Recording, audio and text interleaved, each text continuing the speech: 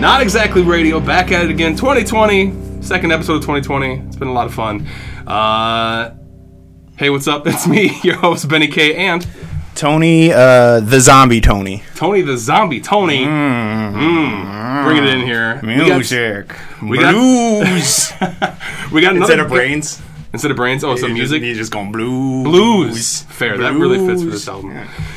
So we got another guest on our show. He was able to fit us in there, and that was pretty cool. And I'm really excited to have him on the show because he does some good work around the Milwaukee area. He's at Shakers a lot, doing a lot of shows there. He does. He has Dead Man's Carnival. Professor Pinkerton, welcome to the show. Oh, thank you much for having me. It's always great to get a chance to talk about the nitty-gritty, nerdy nuances of the musics I like. Yeah, no, hey. I was very excited because you gave me, I remember when I was talking to you, you kind of had trouble picking one album, and you gave me, 3 different artists, and then eventually you went with C.W. Stone King, which we're going to talk about today, and the other 2 artists that you picked, too, would have been fantastic as well, but I'm really happy that you picked this album right here, because I listened to shit out of this album, this whole week here, and just, analyzing everything, that's happening with this album, and it's my shit. It was extremely a shit. When I was listening, I was like, oh, he's going to be so excited, and I enjoyed it a lot, too. It's just, when it comes to, blues, I don't have much to say. So I was like, please, can you fill the airtime? Because I'm just, I like to sit back and just listen to the stories they're telling, and that's a great I thought it would be a lot of the artists that I recommended are, as I like to say, been dead longer than I've been living. And, it seems a disservice to use this resource to promote someone that can't really benefit from it. Fair. Yeah, that's true. So, big shout out to, C.W. Stone King for making great music, and hopefully we get a few more people tipped off to what he's up to. Oh, absolutely. Yeah. I really hope so. Seriously, I cannot emphasize this enough how much I've listened to this album this past week. Oh, I saw you on Spotify. I know. Every time. It's so good. It's so fucking good. Well, it's a rare thing, too, because, he's probably one of maybe a dozen or 2 artists that are currently alive that I'm even aware that they exist. So it's, And I just love, when we get into it, just the mix. It's that classic blues, but it has this persona of, and then he has this different, it's still a blues album, but it also is if Misfits made a blues album kind of stuff. Yeah. Well, I think he definitely is similar to a lot of my peers and contemporaries in the sense that he has a background in, if not specifically punk rock and hardcore, but certainly the DIY culture of underground music creation. But without a doubt, I think he has a punk background as well. I even love the album cover. Yeah. It's that classic dude with the guitar. You know what you're gonna be listening to, but then he, it's this ominous look though because he has a skull on his face. Well, that's the thing too.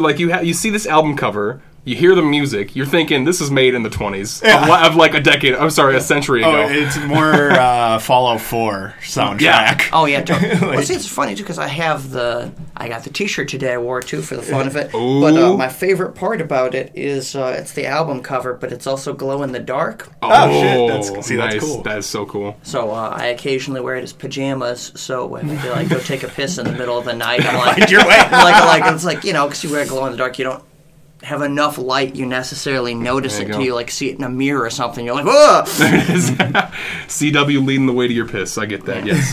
No, that's awesome.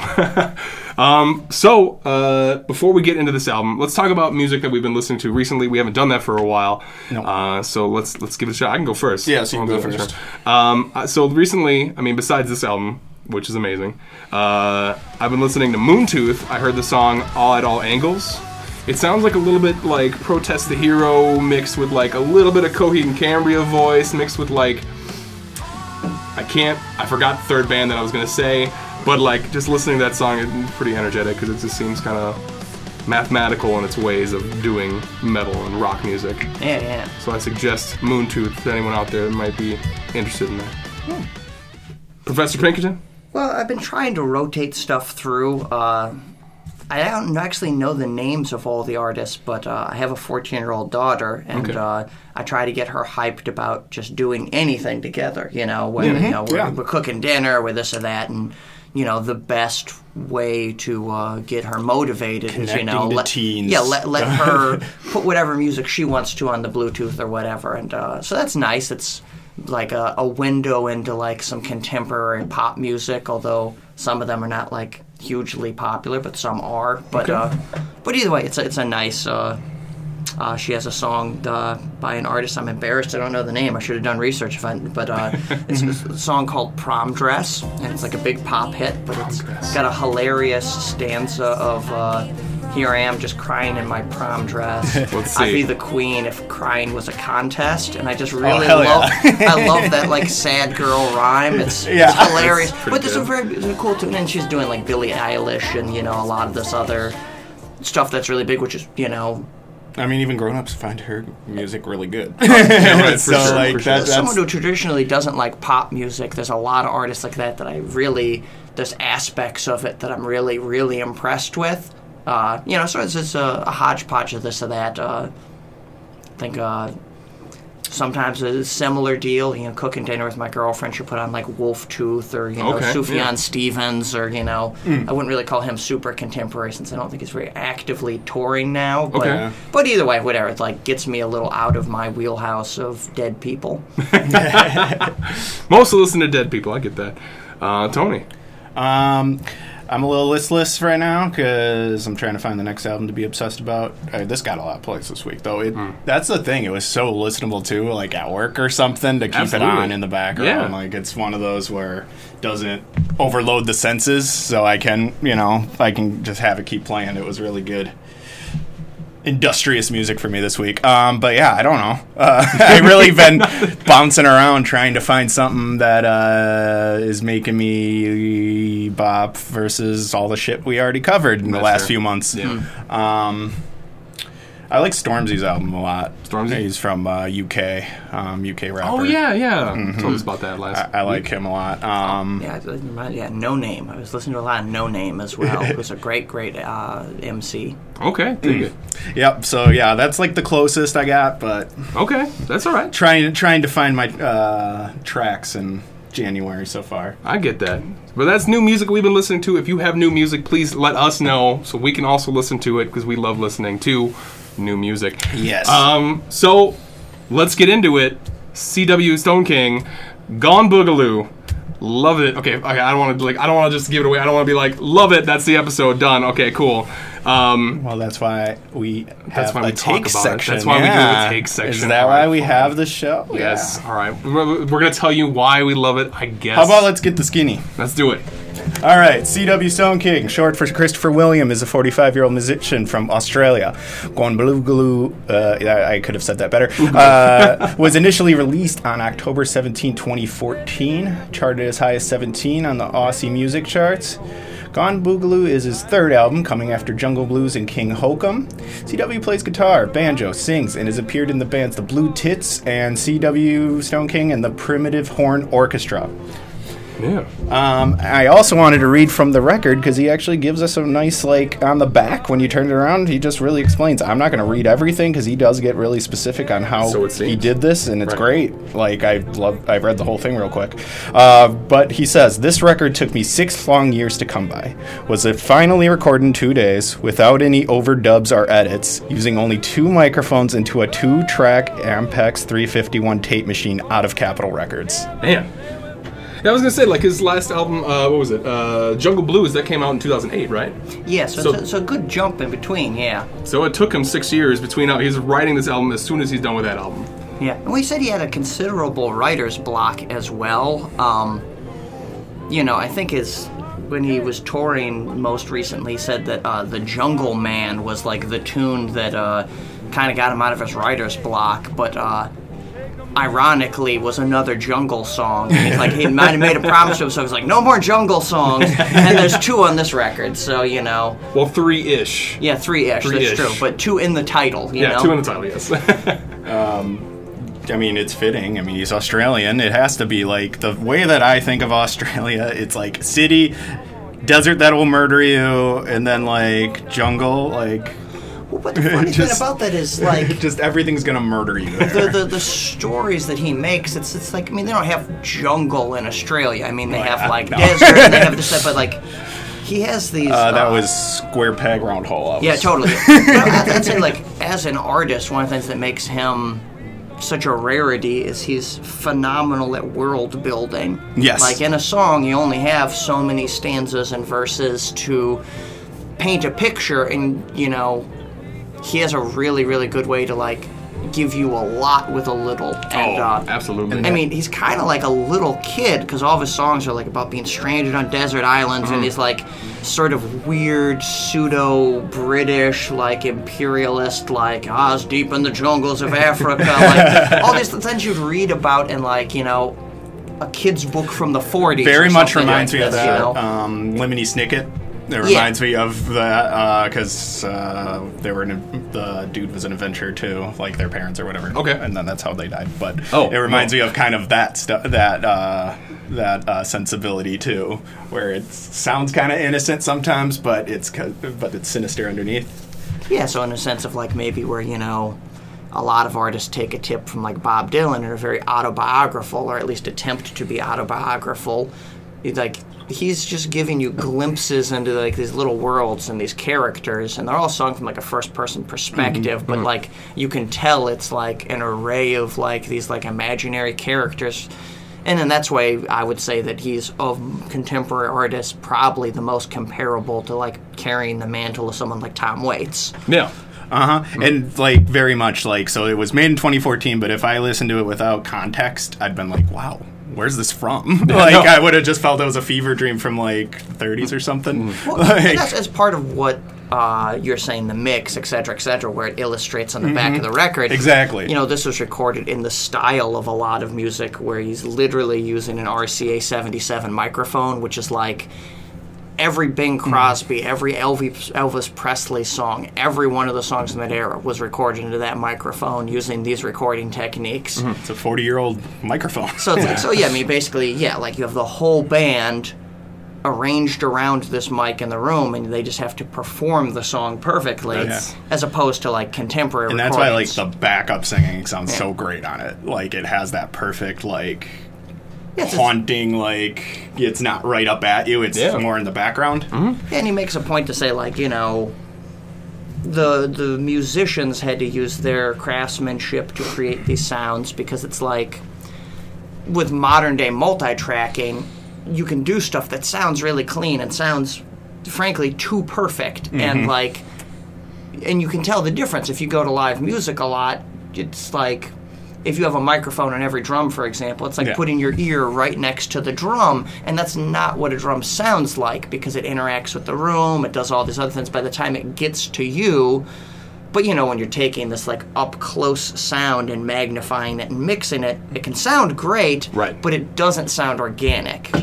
And I think just certain genres... or like the new technology works for them, then other ones should stay stripped back. Because like it reminds me of like bands, of course, like Alkaline Trio, one of my favorite bands ever. When they got big for a while, they were using too much. They were trying. It was sounding too clean. It was the overproduction. It just pitfall. Yeah, it's the same type of thing of like too much is too good of a thing, and then you lose what the feeling of your music was. Well, that's the irony of it is. The gatekeepers who whisper in the ears of all of these artists that break out from the underground are cowards. I don't know how else to put it. Like they want to have their cake and eat it too. They want to have all these like organic things, but they don't want to take the chance because they want a new Justin Bieber. They want a new Justin Timberlake. They want $1 billion act, and as a result, they always want to mold people into something that they're familiar and comfortable with, which they don't seem to realize that continuously you're stripping away the whole thing that made it special and new or innovative and exciting. Yeah, absolutely. And you see this again and again with, you know, like freshman records from people being like groundbreaking and like, you know, game changers. And then there's elements of that voice still there, and the quality of songwriting is still there, but devil's in the details. And, you know, from a jazz background, you know, someone like Coltrane would say that, like, your tone is everything. Like, it's all that matters is your tone. And unfortunately, yeah, like when you go through the machinery and the gatekeepers of commercial music, they want to strip you of your tone and make it anti-sepic. And And then, like, that's what's nice about when you have honest artists that will, like, expose that and be like, yeah, producers have no, like, or the big wigs have no idea what they're looking for. Even with the I Got Depression song. Oh, yeah, it was like you're a right. viral hit, and just like you know, it was a comedian made a song that went viral, and now A&R execs are hitting him up, and he's like, I'm a comedian. Yeah. I don't even make music. Like, don't quit thinking I'm the next big thing. Plus, my whole house is like a museum/library archive. It's like I may have literally read hundreds of musicians' biographies, and it's just a reoccurring theme. Particularly artists like Sam Cooke, who I'm like an avid enthusiast of. He got signed to Capitol Records and this or that put him together with a famous group of producers, and there's this like kind of lull period where he made great music, but it also has like string sections that are covering up his voice and this or that, and like all this sort of stuff that like they just didn't get. And then historically he was like very, very good at negotiating and ended up owning his own masters, being able to produce his own records at a time that was unheard of. And then, you know, it goes back into making music that's still, you know, household recognized to this day, you know, 50 years later or what have you. Well, All right. this was awesome to listen to. I really enjoyed just sitting back and listening to you guys talk about it. That was Time to great. get into the takes. So let's do it. Let's get into this we album. will go track by track and discuss what we heard. Okay. First song, right off the bat, How Long? Love this opening title. As soon as he said, my friends, how do you do? I was like, I'm fucking hyped for this. Fucking hyped for this album right here. And I think the way that it was recorded, how it was recorded live, gives you a good experience, Yes. too. Because it does feel like you're sitting front row at the show. Yeah. That's why I loved putting it on all week. Because it felt like it was, you know, like sitting there at my computer alone where nobody talks to me. I felt like I was getting this just showing up and pulling up a chair. Right, and he's just like, hey, man. Yeah. You want to like- hear some of my stories for 40 minutes? They Yeah. call it rhythm and blues, you know, R&B, that's what it stands for. And the opening of the song really epitomizes that rhythm aspect of it. It's like just him on guitar, and it's like just him playing that intro swings harder than like most swing bands do. It's like it comes in crazy, and it's like it's very forward moving, but it's unpredictable, and it has like an incredible amount of like groove to it that you know, whatever is like the cornerstone, because this song is almost entirely that guitar. Eventually like a tambourine and some background vocals come in, but it's like it gives you the impression of like a down-home blues busker street performer. Oh, yeah. But like a really, really good one, someone who's just like been doing this their whole life, they're in their element. Absolutely. Can you hear it here? And like any great blues album has tons of stories, and we don't shy away from it here, where it just sounds like a man wondering how long it's going to take until he gets home. And like, and when I listen to this song, I envision home for him is probably like heaven. Like he's working so hard in his life. He's been like doing all these things. He's been in what was it, like the belly of a lion, and what was the lines? A lion's den, the belly of a whale. Yeah, so it's referencing all these biblical stories. Yeah, Yes. yeah. And it just seems like he just wants to go home. He's been working so hard for this. How long is it going to be until I get home? And it's great. It's a great kickoff to the album. Well, there's something about tapping into that early gospel, like sort of world. There's like clearly referencing the, you know, like the Blind Reverend Gary Davis and Blind Willie Johnson, who are like very prominent like street gospel singers. And you know, like yeah, like even like the style of the singing, this or that is his own voice, but is very much a part of the same vein and dialogue. And yeah, so it's like, but many people have tried to emulate these artists over the years and fallen very flat. And you know, he really just knocks it out of the park. Absolutely. Tony, got anything before we move on? No, it brought me in. It pulled me right in. It did. Hell yeah. It was a great start. Now the next song, The Zombie, this is the one that I first heard. I remember I was looking for Halloween music to put on my Halloween playlist, and this one popped up, and I was like, let me give this one a listen. And it just sounded so old-timey and haunting, and I think it kind of goes along with the whole rest of the album. The rest of the album, the way it's recorded, as you guys talked about before, actually makes it more haunting, along with that, along with the cover of the album itself, makes it look like, I just love how atmospheric this one is. Absolutely. With the backup singers, and just it's a just great again, this is the Fallout 4 when I was picturing, where it plays on like a radio, like absolutely, where nobody knows where it's coming from. You just hear it when you like enter a building or something. The weirdest thing too, so this is a departure from a lot of his previous records. They each have a very distinct,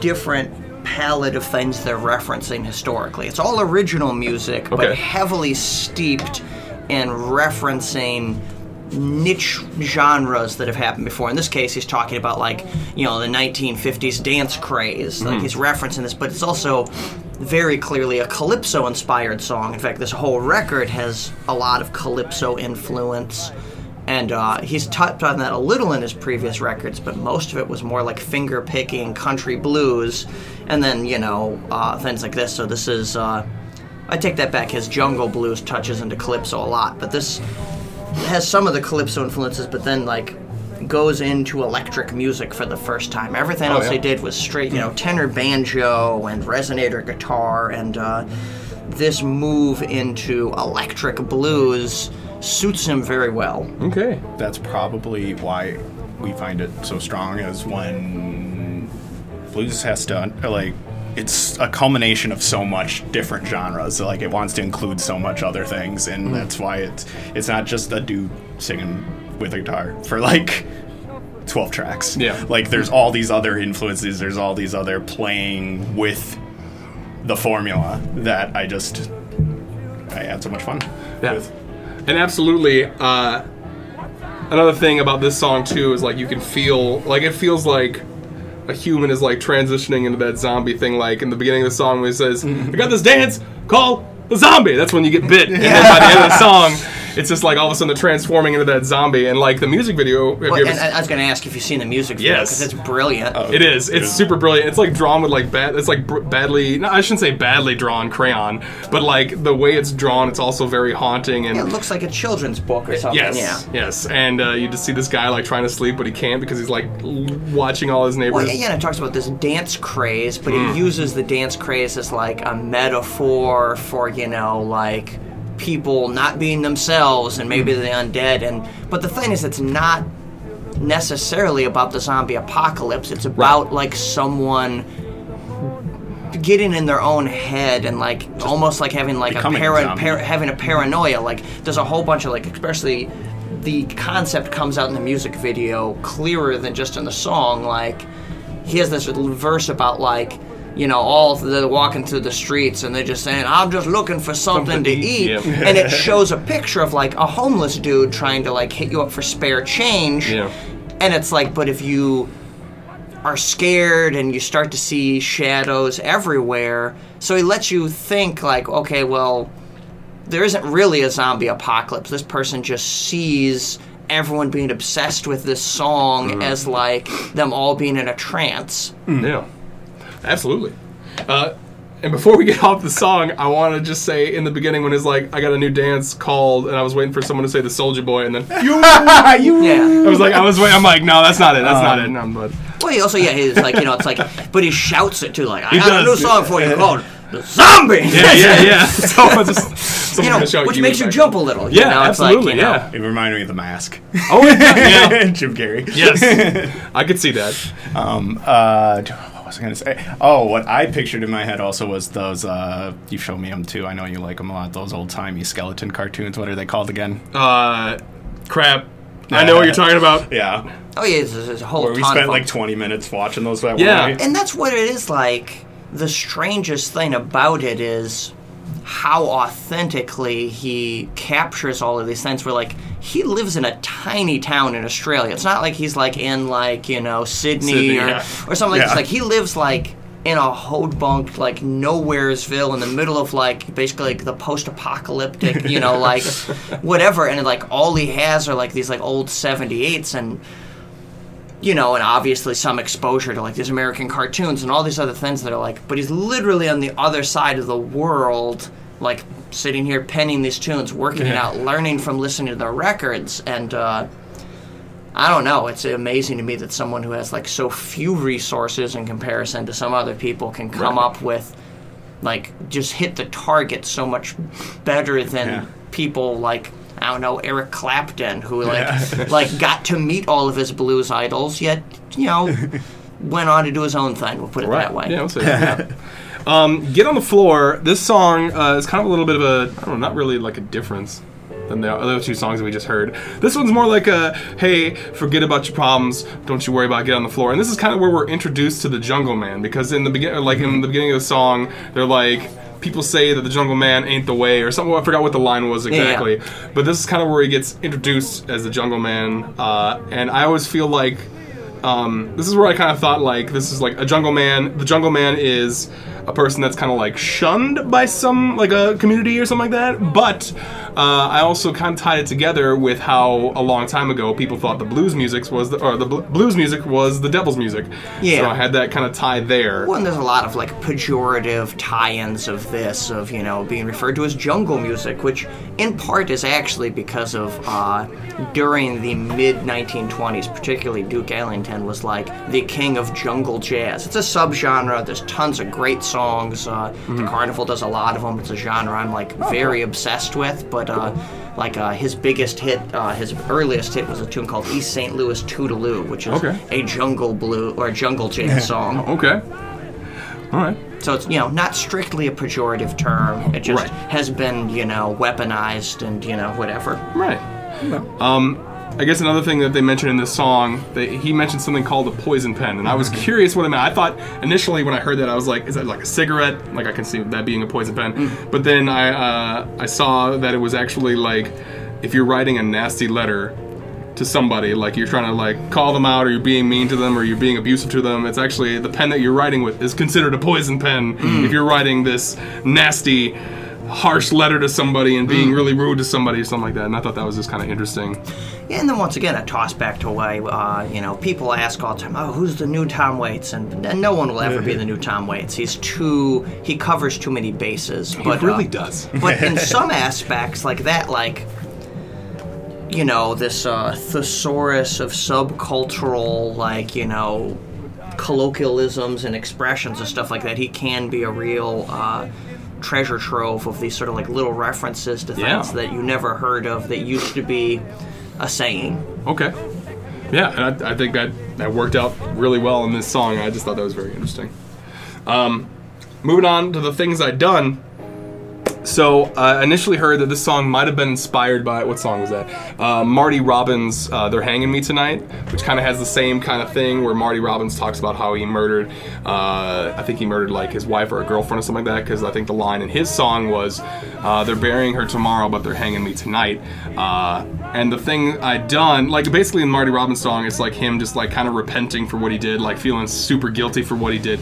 And the thing I'd done is the same thing. It's like him reflecting on what sin he might have done, and him just like feeling sorry for himself or just feeling guilty for what he did. And I thought that was kind of interesting that it might be. This is one of my favorite tunes on the record, in part because there's a lot of angles to it, but it is one of the more calypso-inspired things, and a type of calypso that not many people continue to do. But so it's like it kind of has like almost a sort of pseudo-ska vibe. And, I don't want to get too thick into the music theory of it. But so like when you're playing ska music, you're playing the upbeat. So you're doing one and. But more specifically, you're going and two and four and two and four and. And that's like a lot of where the groove is. This, to a layman, is going to sound very similar, but it's like staggered off beat from that in a way that is very difficult to like.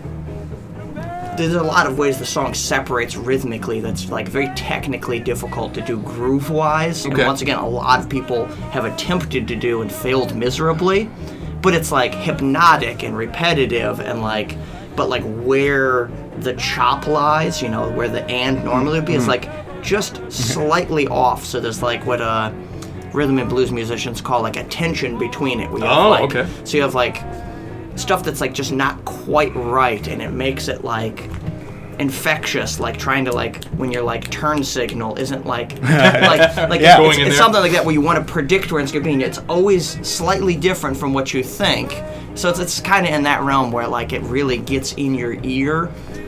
And since that's just one of the background rhythm things, you know, and then the narrative and the story is Right. you know really like emotionally powerful. Like he really sells like the emotion of like deep regret and like you know like just the agony of like you know this like you know unspeakable thing, the thing I done.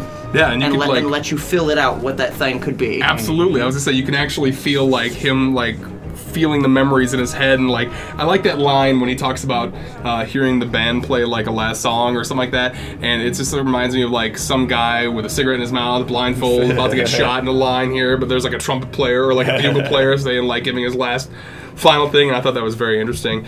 Another thing, to go back with the music, it kind of felt like a waltz tango-y thing instead of like the straight up blues Yeah, that it totally. normally is. Yeah, and it has like it was Jelly Roll Martin would call a Latin tinge. It's not a Latin song. It's not this, but that's what you get with a lot of the Caribbean music. Is like Yeah. islands tend to be sponges of culture. Everything that goes there tends to stay there. You know, so obviously you have like the African influence from all the people coming in and do the sugar plantations, et cetera, et cetera. You have the European Portuguese influence, or bringing by default some like Middle Eastern culture that was left from when the Moors were like you know in control of Gibraltar, blah blah blah. So you have you know all these different elements, all the other parts of European culture for like the literal instruments being played. But yeah, so that tune like that is you know it's really cool because you don't hear it very often. No. I would say it was kind of nice. I shouldn't say it was nice because the whole album was nice. I gotta stop praising this album. But it was kind of like a nice little, just like a little bit of a different flavor than the rest of the songs that we heard so far. Tomorrow Gonna Be Too Late. This for me is like straight up classic blues song, like hurt by a lady, gonna sing about it, really sad about it. I put one of those songs I could see being on repeat when you're going through some shit. This place in a tavern occupied by 3 to 4 sad men who are only staring at their beers and grumbling their The order. saddest bar that you've ever walked into. Well, and part of it is like so it's just this 1950s tune, and it's very much makes the best use of his background singers, who we haven't talked about at all yet, but they are a major part of the success of this record, and once again, like the major difference from maybe some of his prior work, but. He does something in this song that he does a lot in his previous records, and he stays away from in this record, which is doing voices. Okay. So a lot of his previous songs are literally him having conversations with himself, like a vaudeville skit where he has like different voices he does, where he's playing all the characters. Yeah. He does that right in the beginning, where he says, "Oh, get away from here, dog!" Away from the, he's talking about the dog being by the gate, and then he goes, "Ruff!"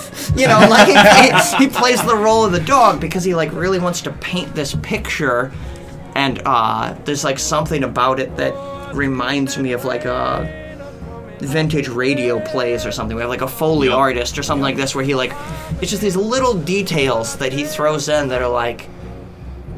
I don't know, they're almost like dad jokes. They're so cheesy, but they work, you know? Exactly. Yeah, it's like a nice little radio program, like when you hear stories like... the only one I can think of is like the War of the Worlds, when you heard that on the radio, that kind of Because thing. by now you're on his side too. Yeah. And once again, that warm tone that people talk about coming from these RCA 77 microphones, like that...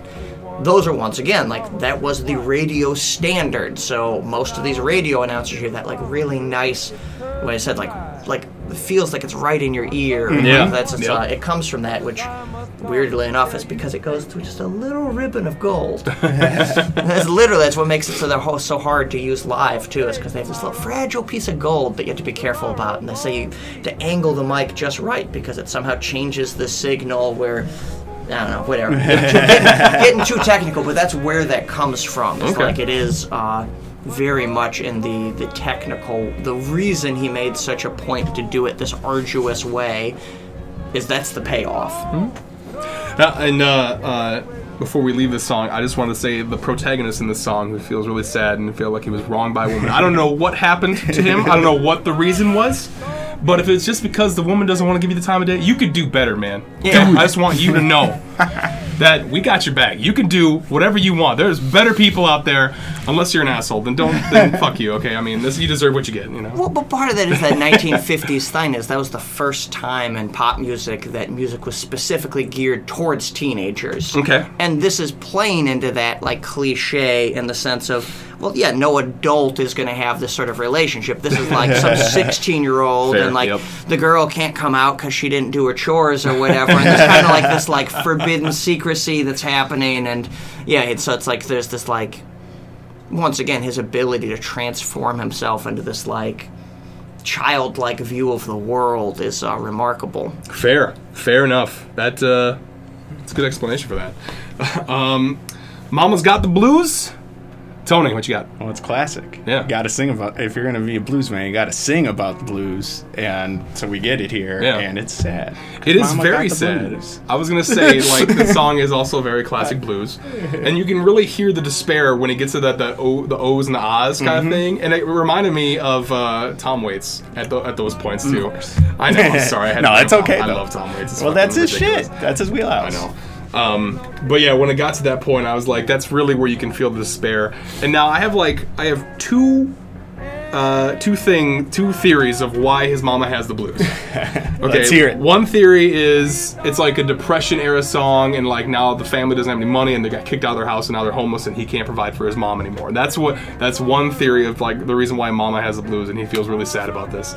The second one is the protagonist or the person in the song is like a black sheep to the family, and he doesn't come around very often, and all of a sudden he gets into trouble, and he gets into more trouble than he thinks, and now his mom is just kind of like sad about, oh, here we go, he's gonna like his mom is like sad that she couldn't be better, or she couldn't treat him or make him a better person. Now he's gone out and done all this stuff. So those are the feelings that I got from this song, and I feel like you're about to school me in what it actually is. No, I think I just wanted to review the lyrics. Okay. That's one of the things I love about the album too. Is I got the vinyl in my hand, and That is cool. And he's got the full lyric sheets, and this isn't one of those like hardcore scream bands where you can't understand the lyrics. Like you can, but it takes 2 minutes to listen to a song, and it takes 15 seconds to read the lyrics. So it's Right, like, yes. it's just nice to. Whatever. And historically, with these types of blues recordings, there's like academics, so it's like, well, did he say this or did he say that? Yeah. So it's kind of nice that he spells it out. And that's something that, in Tom Waits' most recent records, he included like a full lyric gatefold vinyl, as they call it. Yeah. But yeah, it's looking at the lyrics again, just to like refresh my memory, like, it is incredibly vague. It really leaves it open to the imagination. And it's all like, real... like, Lord, I got that bad old feeling, humming that old distant melody. It's like, it paints a picture, but it doesn't spoon-feed you exactly what you're supposed to be seeing. And I think that's the reason why. I mean, like, it gives people like me a reason to think of two different reasons why he's singing this song. And it's like, once again, this is another one of those, I absolutely, when I listen to this, feel like you're looking through the lens of a child's eye. Okay. There's like, you don't understand the hardships that like your mother's going through or something. Like, to me, it really like is written from the perspective of the naivety of youth. I mean, it could be, sometimes in the blues tradition you call your woman mama or whatever, but it really doesn't appear to be the case here. It has more of the feeling of, or it could be, because of its ambiguousness, also, like you said, like a child who's off on their own and this or that, and there's like a disconnect with the family. Like, it leaves all of these things available, but the emotion is raw and present, even though the context isn't. Yeah. Yeah, okay. Yeah. Absolutely. I like that. Yeah. All right. Going back south, I like the song. The song is very. Which, for those listening on the vinyl, on the flip side. Yep, we have now flipped. So going back south is I like the beginning of the song because it just the guitar makes it sound like something is descending from the sky. He does that radio play thing where he there's a few things in his earlier records too where he does sound effects on his guitar, which is a cool thing. Yeah, and I think that fits with this effect fits this song very well because it's a guy that, you know, gets into a car accident, dies, and he just can't accept the fact that he's dead, so he's arguing with God or St. Peter, whoever, and he's like, I gotta go back. Like, I got shit to do. Like, I don't know what I'm doing up here. I don't need to die right now. Come on. And he also has, like, like he paints the character as sort of like a buffoon. Like he doesn't quite get it. Like, well, I don't understand. You know, and it's what do you mean? But it's so endearing, and it has like almost like a Forrest Gump sort of quality where it's like just like heartwarming, and it's like the sort of stuff I was talking about his lyrical storytelling, his world building is just like almost unparalleled. I can't think of any contemporary artist who like even comes close to this quality of like just rich world building. And he did a good job with this one too, because like you can feel it, like just telling the story of how he died, and then getting to wherever he's at. I assume heaven, because he said he's going back south. And it has all sorts of other references to like latter day. Right, yeah, it's like, you gotta act like a latter day, and he's like, that's not me, I'm going back south. At first, I was like, when I first listened to the song, I thought he was maybe talking about like, I don't deserve to be up here, I should be in hell, come on. What are you doing? But no, but then the more I listened to it, when he's like talking about like, hey, I got a wife and kids and stuff, and I got unfinished business, can you just, let me get back there real quick. And even though this one has like that 1950s quality, like a nice ballad in a lot of ways, it does, it kind of touches a little bit into this like country western narrative. It's not a country song. It doesn't have the tonality or the singing style of a country song, but it's very much in the style of country music from the 50s with like, I'm trying to think of a good example, like maybe the song I Just Telephoned Upstairs, which is a very similar thing about having like this direct connection to God. It uses a phone call as a metaphor for praying, and it's different, but it's to me very much in the same general direction. Okay. Yeah. And I just thought that was very fun. Like the song itself was very straightforward, and So, I have jungle fever now. Oh, you have the jungle fever? Because it's jungle swing time. Jungle swing time. This is the second time in the album where we come in contact with the Jungle Man. Is he related to the Alligator Man? He's not. Shut up. Get out of here. Fucking talk about my old band shit. Get the hell out of here. No. R.I.P. Alligator Man. we hardly knew thee. Anyways, the Jungle Man. The song kind of confirms my suspicions from earlier between the tie of the Devil's Music and the Jungle Man itself. That's your theme here? That's my theme here. Yeah. So that's what I'm figuring out from this album here, too. And I think it's another one of those things where it's like, forget your cares, get back on the floor, don't worry about that. Don't worry about that petty shit. Just get back out there and dance your problems away. Yeah, and he has references to sin and hell and where, so you're definitely picking up on that. This is a weird tune. So we kind of talked about in this beginning, but the whole record was recorded straight to tape, no edits, no overdubs. Like basically if there's a flaw in the performance, they had to do the whole song again, and like the singer, the bass player have to lean in closer to the mic during certain parts. Yeah. Because of the rush for this record and because of the need to fill enough wax to justify putting it out, this is a filler song in my mind. I don't think it's a finished product. Oh, okay. I think they needed... There's a lot of parts during the verses that are like really not locked in and very flawed in a way that's not like endearing or charming. It was just... The bread wasn't fully baked before it came out of the oven. Okay, all right. But what it does do as a record is it's a really excellent vehicle for C.W. Stone King's guitar playing. And he takes some really nice solos during this, and it really illustrates his ability to squeeze the tone he wants out of an amp. And so it has a lot of endearing qualities, but overall I feel like it's not anywhere near the same caliber as the rest of the tunes on the record as far as like how well written it is, like the mechanics of the songwriting of this. It's basically a blues, but he didn't want it to be a blues, so he like does some weird thing with the bass and drums that doesn't really work during the verses. It's grown on me, but it's like it sounds like they didn't know what they were doing, and they just said, forget it, we need to move to the next song. We only got 2 days to get this whole record out. Well, that's the thing, too. I mean, like, maybe like what you're saying is kind of, it makes sense. Like, this song kind of reminds me of, like, an addition onto Get on the Floor. Like, it just sounds like a second part to that song.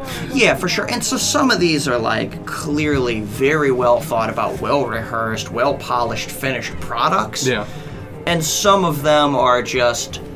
He came from Australia to the United States, brought his whole band, brought a bunch of weird vintage equipment, like he says in the back, like a New Zealand film projector amp is what he played, So, like, for a lot of the there's stuff. another Soviet-era microphone I Yes, saw in there. Yes, so the vocals are recorded on a no-name Soviet radio announcer's valve condenser microphone. Let's go. So it's like, at some point, you have a vision for something, and this is from being a band leader and running a circus show. This I can say, one of the hardest areas of expertise is making the laws of physics bend to your will, like the logistics of finding studio time. It's not like you can go in any day. You're going into Capitol Records, like. They're gonna, like, they don't care about you. Like, you're not, like, a big star. Like, they'll find room for you when they find room for you.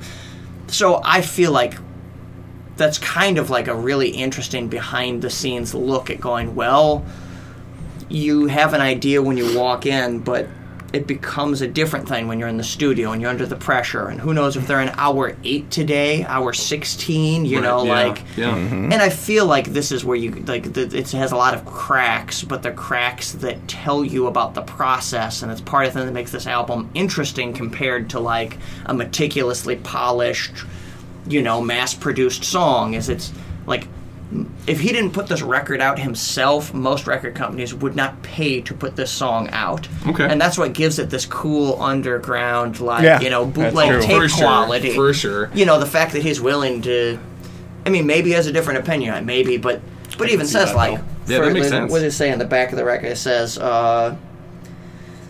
there weren't a lot of time done for takes of each song. In some instances, we take a selection for inclusion on this record were recorded before the mix had been perfected. And that particular number in this case has the choice of being the best rendering of the song versus optimum quality of the recording. So maybe he liked the vocal performance better on this, but maybe on the other take, some of the other aspects were better. Better than that. This would be a record I would love to hear the alternative takes on. Right, yeah. Wow. Unmixed, unmastered. Yeah. Kind of stuff. That's the funny. This one, there is no mix. Yeah, that's what I was going to say. Never mind. It is like, that's the whole point. You get what you get, Right, which is also what, in part, inspired me to do the same when we did our recent record. So it was pretty much the same deal. Straight to tape, no rehearsal, just me Just 5 minutes to explain to the band what I want out of the song, and then just trusting their craftsmanship to deliver. Nice. That's awesome. That's awesome. Before we're even done, I gotta say this has been really fun because this is the most nuts and bolts we have gotten into music. Yeah, for sure. You have done really good at, we usually don't get this, dirty, and I've really had a fun time, learning shit. Well, it's hard, too, because it's because he's not, he's huge in Australia. He's does giant auditoriums or whatever, but it's I've got to meet him many times, so it has that DIY punk rock, the band sleeping on your living room floor sort of vibe, and, that type of accessibility you don't necessarily get with, System of a Down or whatever, Fair. Oh, yeah, so, It's how did you know that it was, one of my favorite albums? One of my favorite bands. Oh, my gosh. I think that was the first one you guys It did. was the very first one that I forgot. I showed you our whole list of what we've done. Oh, man. That makes sense. Okay. Yeah. Next one, Good Luck Charm. I love CW's vocals on this album. And I'm not taking anything away from anything else he's done on this album, but I just really love what he's done on this one. And a theory that I have for this one is either the Good Luck Charm is, in a weird, selfish way, the Good Luck Charm is himself, because it's always with him, or it's someone he's in love with. I like to think that it's the one that he's in love with. Because it's everywhere he goes, he's got them with him wherever he goes. But at the same time, I could be like, what if it's just I'm the Good Luck Charm? I fucking go up Billy to a crap... Zane, Titanic, I make my own luck. That's it, yeah. He goes up to a craps table and just shoots it and gets all the money, whatever. It's just, yeah. And I would agree. I think the vocal delivery and the chord progressions in this song are its strongest suits. Yeah, I like that it's going back south, or on a desert isle, which we haven't gotten to yet, is a very explicitly lyrical song. It's a storytelling, where this is maybe closer to like we're talking about with Mama Got the Blues, in the sense that it never really tells you what it's talking about. It works around the subject, gives you a general impression, and then leaves a lot to the imagination. Right. And I love that. I love when music does that. And it's like, but a lot of what he's doing is he's using the tone of his voice to tell you how you're supposed to feel, as opposed to the lyrics. Yeah. And so I agree. I really... This song, like, I can't remember the lyrics as often because they don't, like, really pop as much, but the feeling is, like, crystal clear, and it's, like, very warm and very nostalgic and very, like, jubilant. Hell yeah. And then As the kids say, the vibes are good. The vibes are good. The vibes, they're good. And also the backup vocals here, too. Bring it all together, too, like... just right away in the beginning, when he's like, "I got a good luck charm," and then all of a sudden the backup vocals just come in and just do their thing, and just... I love the shouting because it feels like live experience. Yeah, and it feels like it's just the energy feels in the moment. It doesn't feel rehearsed at all. Yeah, for sure. Like all the yelling non sequitur. Well, not necessarily non sequiturs, but like.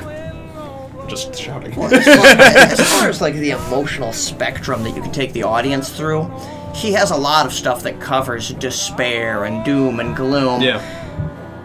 And it's really nice to hear a song that's just joyful on the record too, because everything else is kind of sad. It all has like an air of like regret or longing or like just unsettledness, where this... He feels in his element. He feels like he's just having he's got a new pair of shoes, a new haircut, and everything's going his way. It's all green lights on the drive home. It's Yeah, absolutely. I'm the Jungle Man. Going to the Jungle Man. Okay, now this is where my theory just took crazy. It went crazy, and I'm like, narrative. The Jungle Man is the devil. That's where I came up, and I'm just like, yep, here it is. He's the devil, because like. When it gets to the line, anyone that meets me is sure to meet their doom, I was like, oh, that guy's a fucking devil. Come on, he's gotta be the devil. But I remember when we were talking briefly last night, you said that the song is actually kind of about wrestling a little bit. But I think so. I think so, in the sense that, like, like there's a weird, like, little reference, and it's like, where it's like, there's like something he did in a lot of previous songs, is he kind of drops the whole framework of what we think of a traditional song. He's not playing chord changes anymore. He's kind of just making noises in the way that you think of like a film soundtrack or a Foley artist from like an old radio show, like we're talking about the beginning of Going Back South. He makes some sounds that are meant to like paint a picture of like a feather falling or something like this, Yeah. And he does that in the middle of the song. There's this weird breakdown that's like also half-baked, never really, you feel like he had an idea but he just didn't quite land it. Yeah. And it's in the middle of the song, and it's like he's like, he walked into the ring and he's 7 feet tall. He has this idea that there's like a contender that like steps in, and he keeps talking about like, if you fight me you're gonna see your doom, and he's like this Tarzan like character who is the hero, but then this giant Goliath walks in, and but he like never really finished it. Like it's like just kind of this breakdown where he like mumbles some stuff, and then he's like, "This isn't working. Just go back to the chorus." All right, well, so, I mean, like that we mentioned it before, like about them doing it like all kind of fast in 2 days. Like maybe that's just how it fell apart on that song, and and I think just some of these like.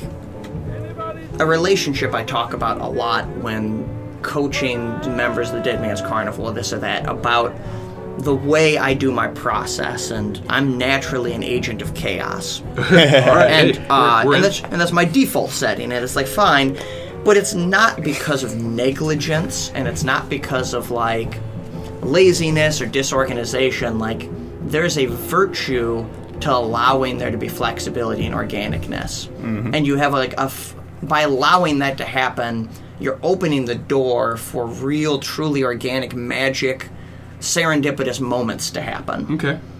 Unfortunately, while you have the good faith that this unbelievable, like truly magical moment, stuff that surprises you is going to happen, while you got the door open for that, other things can come through as well. A squirrel can run in your house, that's what I usually say, and so, and I think this is one of those scenarios where he had the best intentions, he left stuff a little loose, and as a result, like, it's like, he was hoping it was like gonna just synergy was gonna happen, it was gonna land perfect, and it wasn't a perfect landing, but it wasn't a flop either. Right, yeah, still good. And once again, the fact that he would release that to the public is great, because a lot of artists are incredibly self-conscious about this. Yeah. Like, they don't want you to really see behind the mask. They want to have complete control of their public image, and in this sense, I feel like he gave more than he'd be comfortable with because of the circumstances. He painted himself in a corner, Yeah, no, absolutely. And I really like, you brought it up several times, that it's kind of like all these lyrics and the music itself is kind of loose, like loosely, doesn't really keep it tight, and like I said, I feast on that shit, because I'm just like, oh, if it's loose, I can just make up my own theories of why this was written or anything like that, or like why this music, or what this song is supposed to be about in my head. And I think that's why he did a fantastic job for me. That's why I've been Ben listening. likes it when it's loose. Well, Shut the fuck up. and jumping back to the Tom Waits, he's a person who's a perfect example of someone who's absolutely always obsessed with being in control of the narrative, control to how he's viewed. He very much doesn't want you to see the man behind the curtain. But every now and then in interviews or something like this, he'll give a glimpse. And he had one that he talked about going into the studio and what that process is like for him. And he said, songs are a living thing, and they're very tricky. And, we say when you have like a good cut, like, oh, you really captured something there. So it's because we're out here like setting traps, trying to get just the perfect picture of this beast or this living animal, and to like all the best songs, are like that. Like what they capture in the studio was like more magical than it actually is live, or it's like, it's like, it kind of breaks down to like even like ancient Greek philosophy. Where do these ideas come from? Where do the songs come from? Where's the idea? Like, how can you minimize the distortion process from what you envision and what the other people get handed to them? Because there's always compromises that happen, like there's these rules to how our world works that don't exist in your imagination. Right. You're making a movie, unless you got a CGI budget, you can't make people fly. It's like, but like you can picture them flying, you could feel what it would be like to experience seeing them fly. So I think it ties into that. There's that's all part of that process of when you really get something magical, you are literally capturing a living thing. Yeah. And it's a difficult path, and it's like, I like Tom's comparison to it being like a hunter, and you're setting cages, and you're like I'm gonna catch you feel like a wily coyote, trying to Roadrunner. Like, even coming from two mediocre musicians, like I remember doing that and being like, well, it doesn't quite sound like that in my head. Yeah. Like, let's try it again. And that's where it is there's a filtering process. When you're in a studio, you have to think about other stuff. As people listen to this at home, are they listening to it on the radio? Like, through which medium? Is it a film soundtrack? Like, where is this song going to go? And you have to make an educated guess. Yeah. And you never really know for sure. And there's all these mitigating circumstances. And, like, how you place a mic is the difference between whether a song is forgettable or changes a generation. Right. Like, in the history of rock and roll, you have the song Rocket 88, which is the first song that had distorted guitars, supposedly. And if you go on the tour of Chess Records in Memphis, I'm not Chess Records, I'm sorry, Sun Records. Yeah. That's an unforgivable error. Oh, yeah. No. That's get out. No, so you go to Sun Records, and they have this, like, old 1940s guitar amp that has, like, a broken speaker, and, like, supposedly, like it fell off the car, but once again, like, they had to go into the studio because they only had money for that day. They'd already paid for it. It has to be that day, so they had to record with this broken amp, and it has this distorted sound, and it's like considered by most historians to be arguably the first rock and roll record. Right. And it's like, but it was an accident. It was that chaos that allowed something that you didn't control that. There was this element of going with the flow and letting things land how they're going to land that was present. And I think C.W. Stone King really is trying to honor that history here by saying, this isn't a formula. This is, you just put in the hours and you go in and you do it and you work and you work and you hope that you get something that becomes Rocket 88 and changes the shape of the world. Well, I'll be honest. You are blowing my phone. Well, that's awesome. I could see why you have the professor title. Oh yeah, I can be very I feel very educated here. Now you're making me want to study some just more, so I know more. Because these two hosts are just please tell us more. Well, I'll give a shout out to both you and whoever lucky listeners are. There's a great book called How Music Works that. Is a really good blend. Is written by Jesus Christ, David Byrne, the singer from the Talking Heads. Okay. Oh hell yeah! And it's one of the most interesting books I've ever read. It's a combination. I can see that. History, philosophy, nuts and bolts of mechanically how things operate. Yeah. That's I wouldn't go as far as to say it's all factual. I think it'd be very easy for someone to read it and just take David's word for a lot of it. But it's pound for pound the best thought-provoking book on music I've ever read. Well, that's great. I'll have to check it out. Yeah, for sure. And I guess that's why we'll never stop talking about music, because there is that emotional aspect you can't get to the core of. You can talk about theory all you want, but there's still that ounce of something. Oh, totally. Yeah, no. And that's why robots don't really make music yet. Just wait. Yeah. Now, we got 2 more songs yet. So we got. Well, how about read out your On a Desert Isle write-up, because I enjoyed it. Well, okay. See, the thing about it, it's 2 different. Okay, so just give us your version.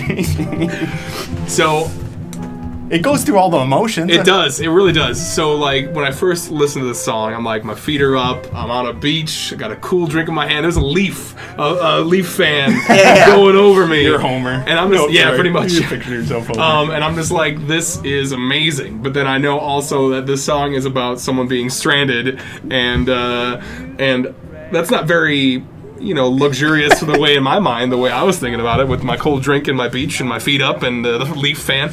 But the song itself makes me feel that way. But the song itself is actually kind of sad, about a guy who gets stranded on the beach or on a desert island, and then luckily a woman also washes up. How fortunate. And then they have a child. At the end of the song, it's super brief because it's at the end of the song. Because all of a sudden, hey, there's a woman, and we're in love, and we got a little hut for 3 because we have a child now. And that's what it made me feel like there. Well, and you're missing the middle part of the story that makes it so great. It's the classic formula stories. Everything goes wrong before it goes right. It's a storm, and it's destroys his home, and it becomes this God, what's the lyric he uses? It's the most perfect lyric for it. It says foreign, unfamiliar land. Let's see. One morning the silence broke as beset a sea-high horned in waves I awoke to find no remnants of that paradise. What laid about me was a changed, unfriendly land. Far beyond the compass's reach, I sing the song of water and doom. It's super, no, that's why I was that's why my feet aren't really up. So it's so he goes to this horrible thing and the harsh realities, and then then suddenly, out of the darkness I heard a noise, and and then the most impossible of impossible things happens, and this was the first song from this record I ever heard, because he performed this song before he put out this record. This is a tune that he was doing for a while, and he's really an interesting character. If you look him up, try interviews, this or that, he has a bunch of tutorials where he goes on YouTube and teaches you how to play his songs. Yeah. Okay. And he does some cool things, but this is a song I just was obsessed with, just absolutely jaw dropped about, and to me, it's the shining gem of the whole record. It's it is. It's a really good song. It is. But so he tries to explain this, and you realize from the way he's explaining it that despite the fact that he plays wonderfully, he's not very articulate about music theory the way you'd expect a jazz musician to be, or this or that. It's almost like an idiot savant sort of relationship, and I don't know if it's a put on or if it's a character he's creating, but for him to be able to sculpt a song like this and not really understand mechanically how it operates, is magical in its own way. So it's he doesn't really know what the chord changes are. He just was so in touch with the muse, or like I was saying a minute ago, wherever ideas come from, he's just like so tapped in that he like pulls this thing from like the other world in complete form without like being able to explain how or why he did it. Okay. Yeah. We gonna boogaloo. We're gonna do it. Let's get to the last song. Oh gosh. And the title track, no less. And the title track. Last song. And honestly, this song feels like I can, like, after watching a movie, it just, like, you feel the credits rolling. You can feel the credits rolling during this last song, and I love the way it's set up that way. Yeah. It's perfect cap to this album. Yeah. Well, totally agree. And it's once again similar to Good Luck Charm, that it's a joyful song. Yes. Mm-hmm. But this one has all these tinges of sadness behind it. It's almost like an old man telling you the story about how it used to be. It's told in the moment, but like to me, I don't know if he did it on purpose or this, that, like, I'm not convinced by the character. Yeah. I see the actor reading the script, and it gives this new dimension to it, and it's a song that resonates with me very deeply because being a professional entertainer, most nights and weekends, I'm either working or wishing I was because I got bills coming. Fair. So it's very, like, you go into making music and art because you want to create moments for people. But when you're hosting the party, you don't get to attend the party. Yeah, that's fair. Very true. So this song makes me long, more than anything, for, like, the time before I was established and, running shows and this, that, to a point where, like, all I wanted to do is to go to a really, really great thing. Or in this case, he didn't go to a party. It's this intimate moment between him and his lover. Like, he goes to the record store, buys a record, they put it on, and he has this great lyric about, I throw my coat on your dresser, baby's slipping off her shoes. Like, this really nice, like, happy, we're in the living room sharing this moment. But then he also has a lyric about, like, driving around in his car listening to this stuff. And, like, very invocative of the 1950s. Very, like, a world C.W. Stone King never lived in, never experienced himself, but, like, takes you there. But at the same time, like I said, for me, I still see C.W. Stone King, like, longing for this thing maybe in the same way that I would. Like, he wants to live in this moment and have this experience, but he hasn't. It's like, it's all a fantasy. Yeah. But a very vivid fantasy. This is holy shit. Okay, first of all, this has been an awesome experience. I'm really glad you picked this album. I'm really glad you were able to come on the show with us here and talk about this album. So that was C.W. Stone King. Yeah. Shit. Wow. Now, we have one more segment. Actually, we have two more segments. This one will be really brief. We have one called How Is This Wrestling? Briefly talk about how this album ties into wrestling. I have a really big stretch of a one, but then you kind of came up with one, which worked out. So what we do for this, you can join us whenever you want. We do it 3 times. We'll get it going, and you can join on in when you want to. Ready? How is this wrestling? How is this wrestling? How is this wrestling? Okay. How is it wrestling, fam? How is this wrestling? Do you remember the Vaudevillains? Yeah, I do. That's why. Because this song is so... Because you brought vaudeville up, and there's hints of vaudeville throughout the album, too. And there was this tag team that was called the Vaudevillains, and they would come out to, like, black and white, and they'd be like, old-time strongman wrestlers. That's great. Super cool. Well, which I'm not I only passively follow wrestling. Is this like, whatever, WWE? It is WWE. Okay, yeah. Well, it was. They're not a team anymore. Well, one of them was talented, one of them was not. Yeah. So that guy got sent away. Sounds like most vaudeville. Yep. And the talented guy had to find a new gimmick. But yeah.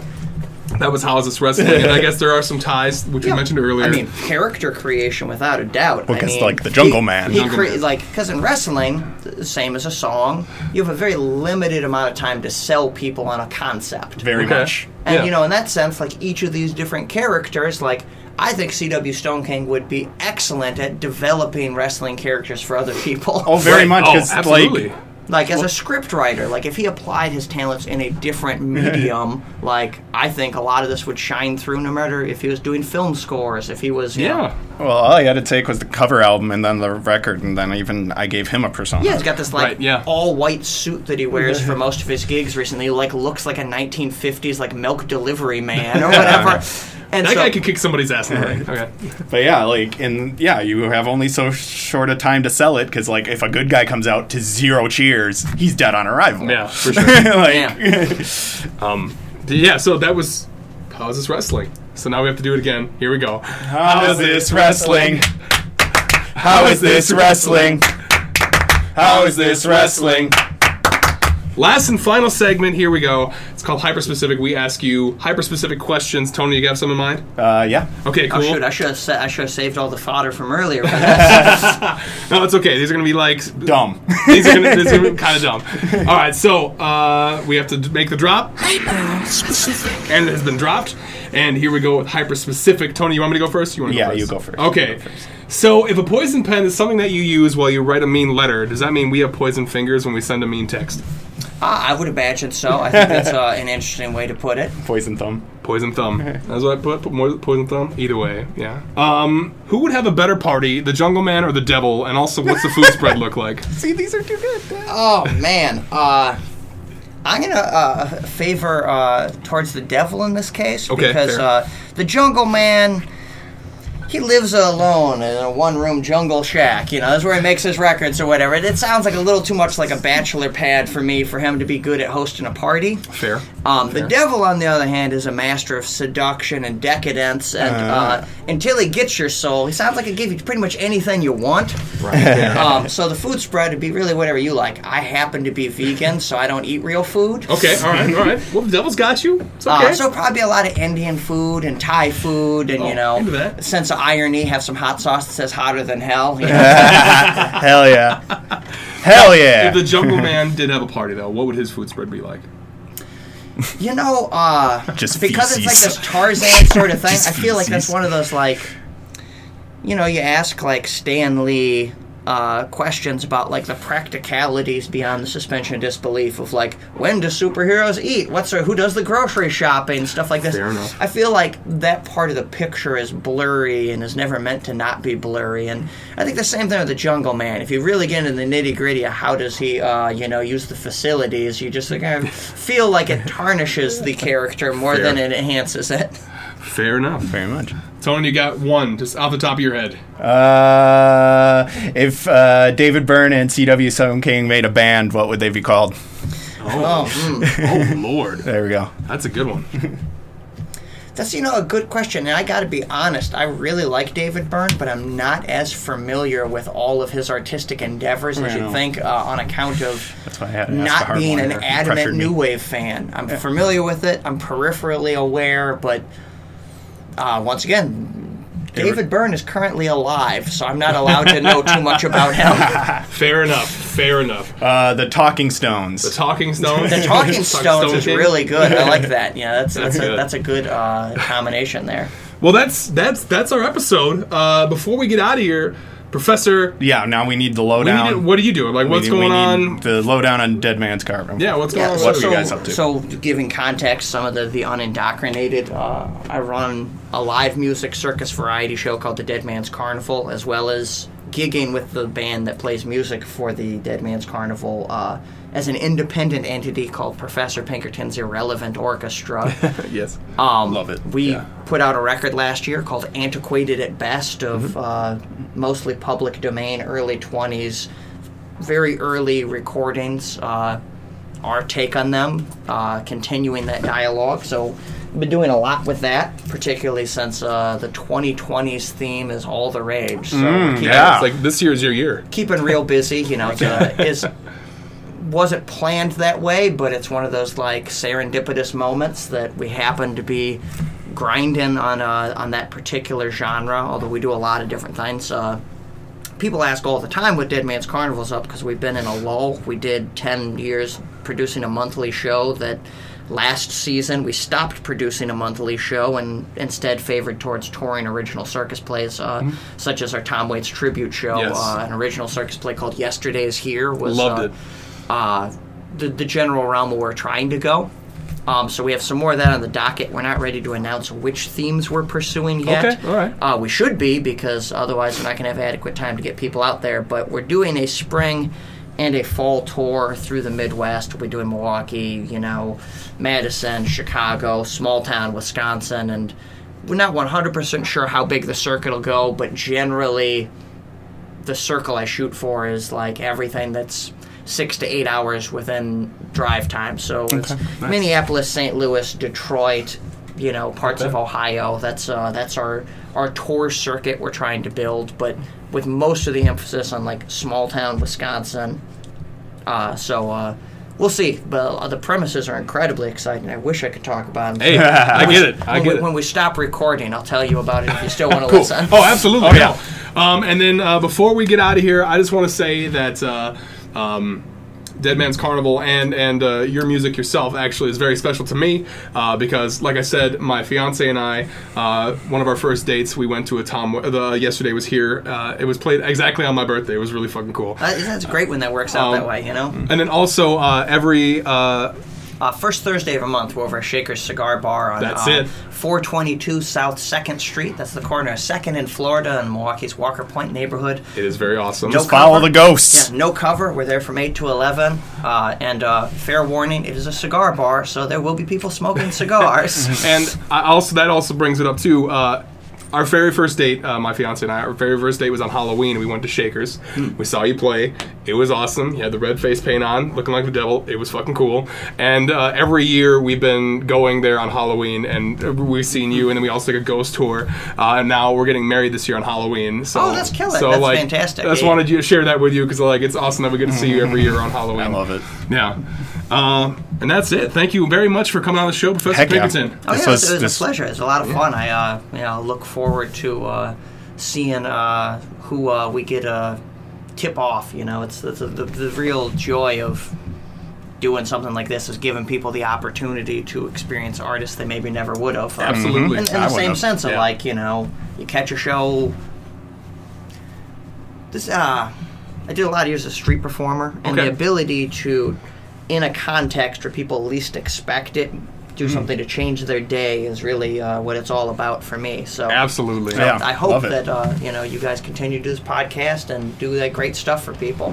Thank you so much. All right, well, Not Exactly Radio. We got to get out of here. It's Benny K and Tony Just Tony. Tony Just Tony. We'll see you next time. Bye bye.